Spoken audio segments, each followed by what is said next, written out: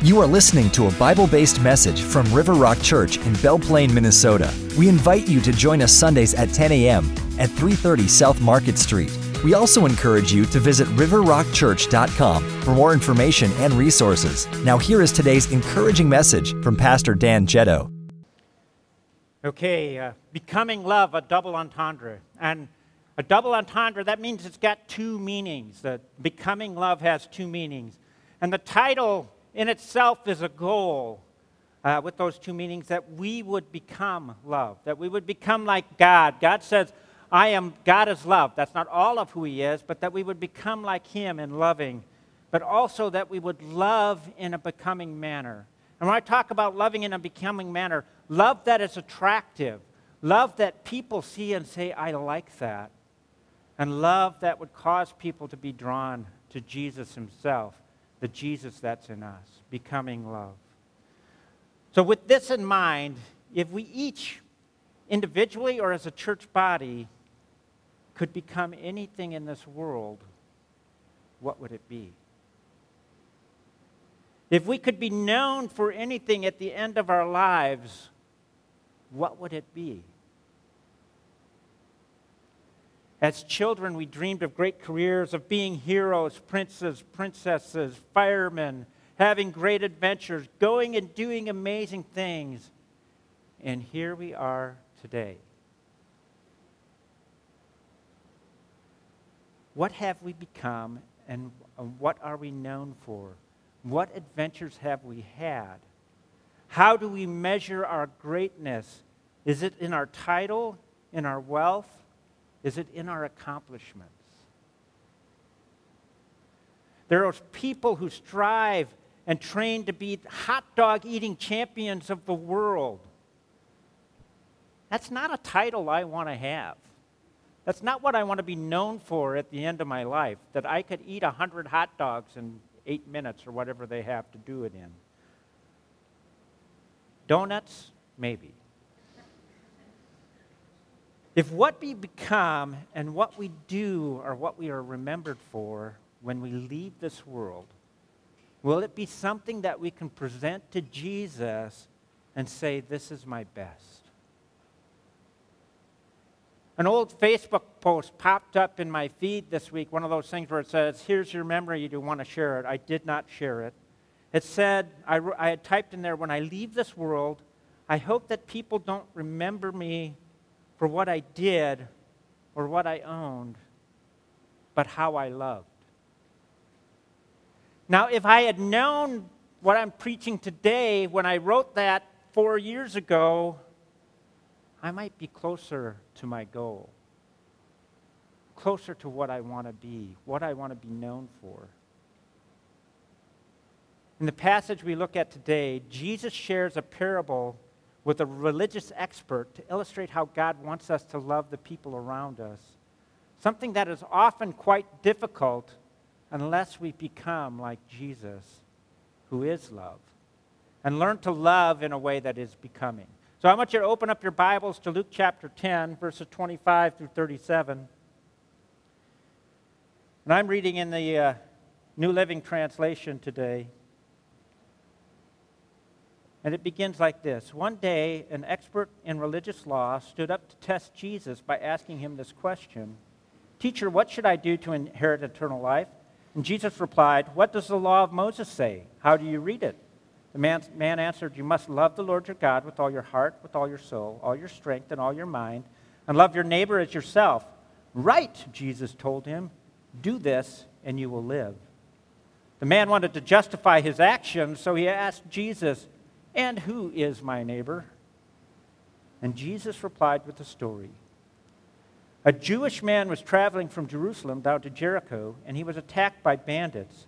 They stripped him of his clothes, beat him up, left him half dead beside the road. By chance, a priest came along, but when he saw the man lying there, he crossed to the other side of the road and passed him by. A temple assistant walked over and looked at him lying there, but also passed by on the other side. Then a despised Samaritan came along, and when he saw the man, he felt compassion for him. Going over to him, the Samaritan soothed his wounds with olive oil and wine and bandaged them. Then he put the man on his own donkey and took him to an inn, where he took care of him. The next day he handed the innkeeper 2 silver coins, telling him, "Take care of this man. If his bill runs higher than this, I'll pay you the next time I am here." Now, which of these 3 would you say was a neighbor to the man who was attacked by bandits, Jesus asked. The man replied, "The one who showed him mercy." Then Jesus said, "Yes, now go and do the same." In this passage, as we look at it, we're going to see that when we are becoming love, and we are loving in a becoming manner, we will begin to see with eyes of compassion and mercy. We will also respond to meet the needs of others without being asked.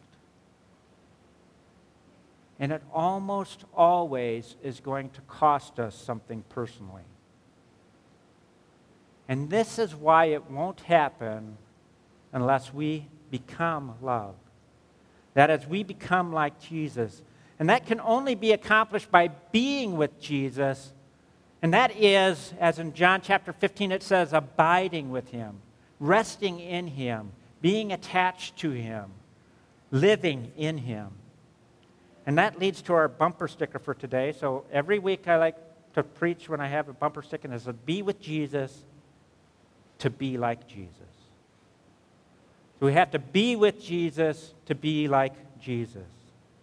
So now as we go through this passage, I need you to put your seatbelts on because we are going to fly.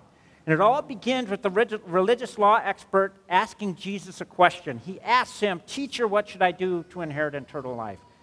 And I want you to know that it is dangerous for us to ask Jesus a question that we already know the answer to, or we're using to try to make ourselves look good. Because you're about to be humbled when you do that. If Jesus has told you that you need to do this, and you ask him, "Should I do this?" he's going to humble us when we do that.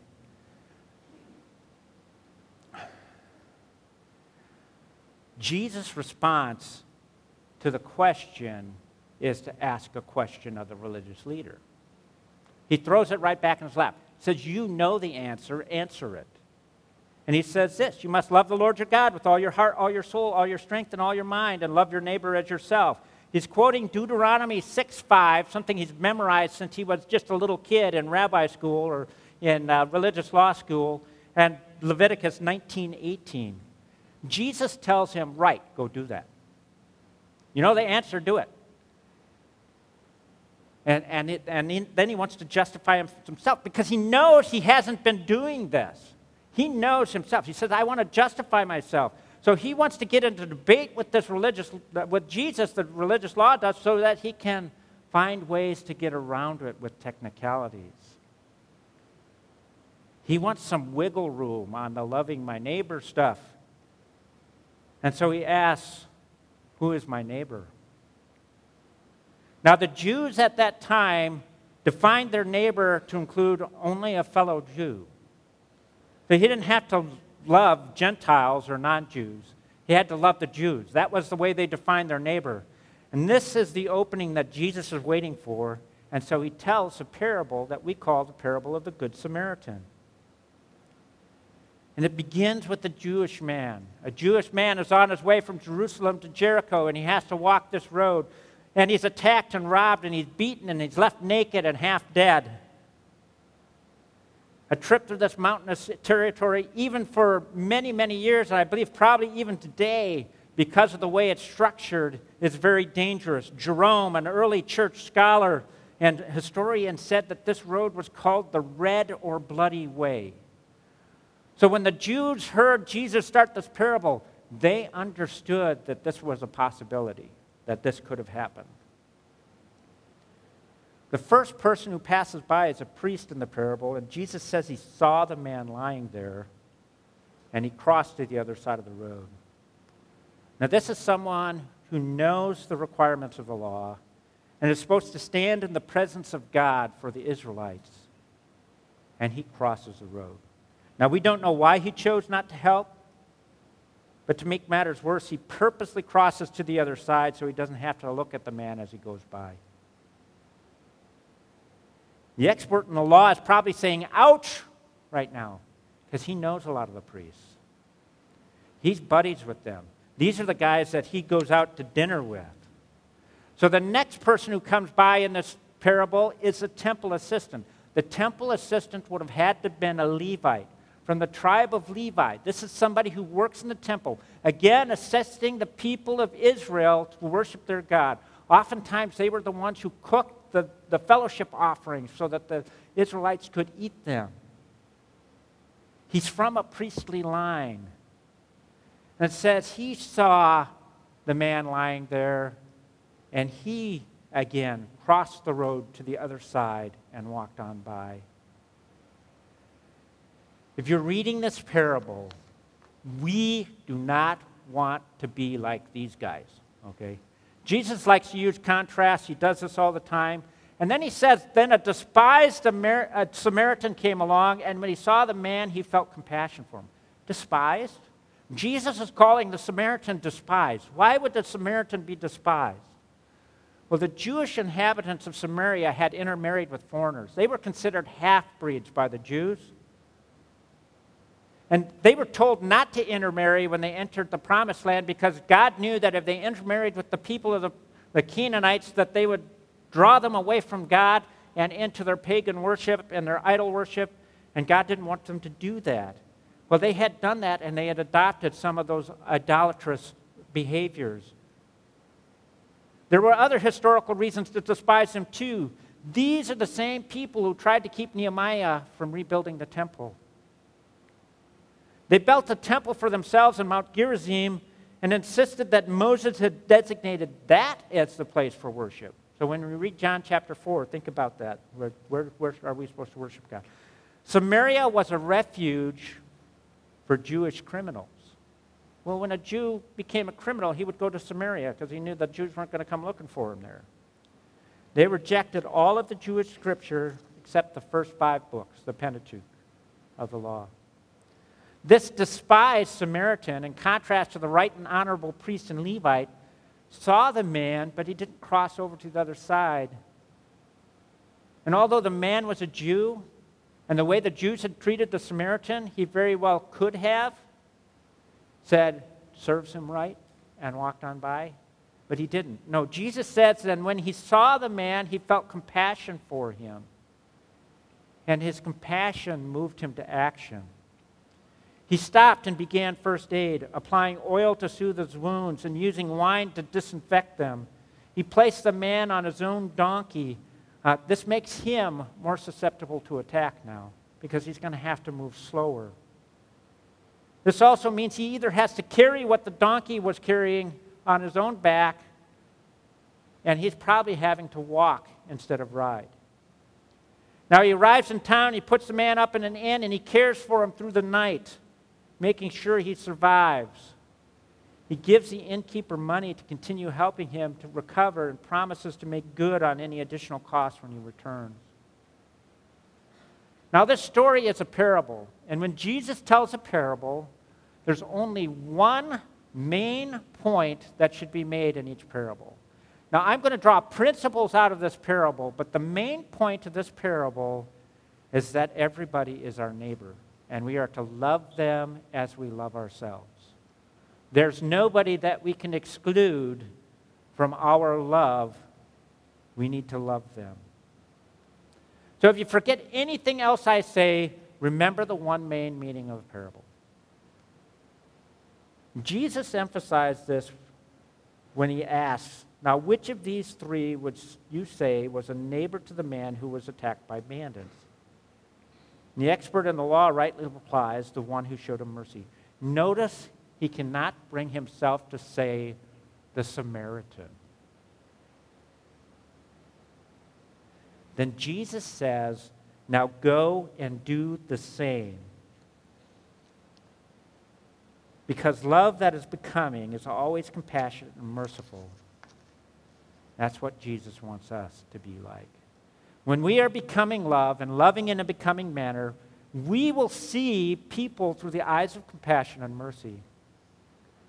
The language despised Samaritan smacks of racism. This is a racism that existed in the Jewish nation at this time. Racism is an affront to God. It's an affront to who God is.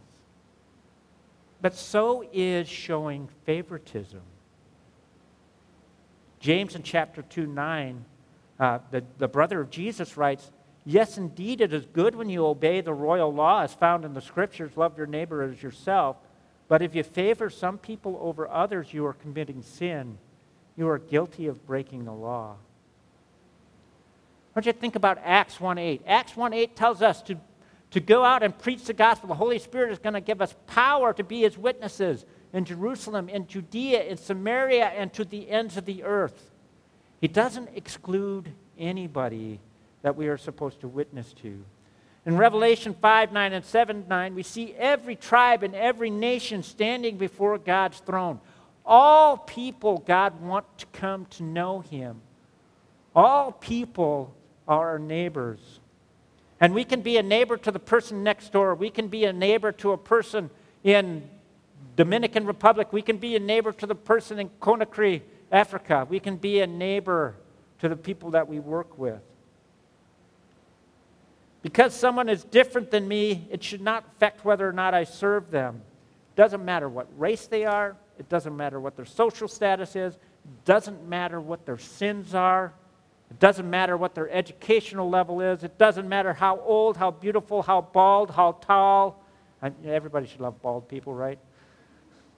What color eyes they have. It doesn't matter. And it doesn't matter what difficulties they find themselves in. Their life circumstances should not keep us from loving them, even if it's their own choice to get to that life circumstance, which frequently it is not. The Jews of Jesus' time had a mentality that bad things happened to people because they sinned, that they deserved it. Maybe that's why the priest and the Levite crossed to the other side, the temple assistant crossed to the other side. They may have thought that this was God's judgment. This was a sinner. He's getting what he deserved. In John's gospel, he shares the event where Jesus and the disciples came across a blind man, and his disciples asked, whose fault is it, his or his parents? Why is this guy blind? Well, it's obviously sin. Why is this guy blind? And Jesus says, no. He's blind so that God can be glorified. And then Jesus heals him. And he comes to become a believer. We need to show compassion and mercy to all. We don't know how they ended up in their life circumstances. We can't change their life circumstances from the past, but we can affect their future. Divorced, bankrupt, in prison, overwhelmingly rich, don't judge them. Love them. All that matters is that they were created in the image of God. If we're going to become love and love in a becoming fashion, we have to see with Jesus' eyes of compassion and mercy. And when we are becoming love and love in a becoming manner, we will respond to meet the needs of others without being asked. Compassion is not empathy. It's not just an emotion. It's deeper than that. It makes a commitment to act. The Samaritan saw the need and he acted with what he had to meet the known need. In the parable, the man would have likely died if the Samaritan had not acted. He said he was half dead.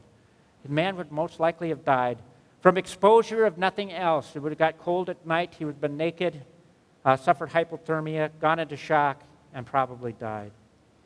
So what signs should be in our lives if we are compassionate and merciful? Have we comforted someone who is hurting? Have we met the physical needs of someone who's struggling? Have we visited someone who is sick? Have we helped a stranded motorist? Have we returned a grocery cart at a store for a mother who's struggling trying to get toddlers into her car? Have we helped the poor? Have we shared the good news of Jesus Christ to prevent somebody from suffering an eternal death? Did we see needy people this week and cross over to the other side of the road to avoid looking at them? Now, I know that there are people out there who are going to take advantage of us. So we have to use wisdom as we give and as we serve. We have to listen to God. But I'd rather be taken advantage of and lose a little bit of what is mine than miss the opportunity to change somebody's eternity. Now, I know that I have been guilty of sometimes judging people, especially these people standing at intersections with cardboard signs. And I refuse to even make eye contact, kind of do this, keep my window rolled up, hope the light changes quick. I'm guessing all of us have done that before. Now, we were recently in Texas, and I want you to know I'm committed to changing that. And what I'm thinking I'm going to do is I'm going to start taking some of those hope cards and maybe some of our Bibles. I'm putting some money in a plastic bag with the hope card and the Bible, and when I find those guys at the intersection, give them that. Now, they may take that money and go buy booze or cigarettes or something. I don't care. If they open that Bible, they find that card, at some point in time, they may say, I want to find this place. They care enough about me. I want to find where they're at. I'm going to visit them, see if that changes their life.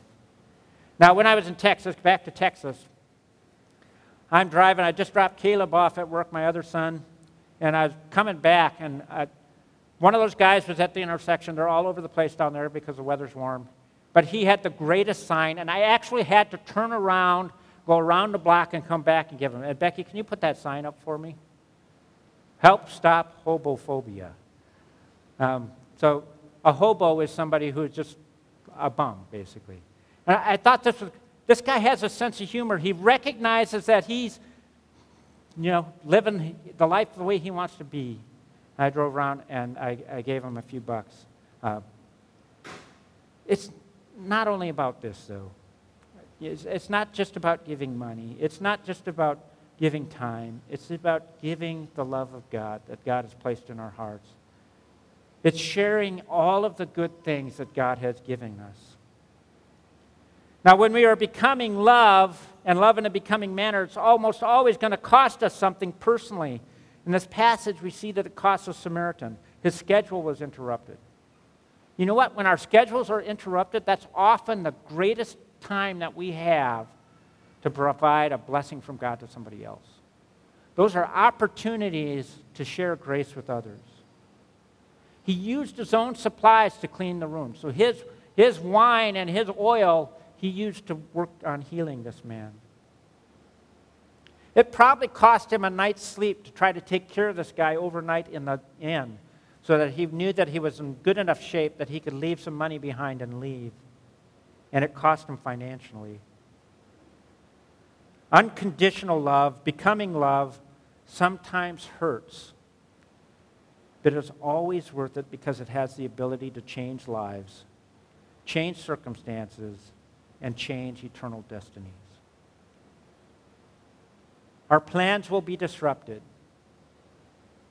Retirements delayed, purchases delayed, or possibly forsaken.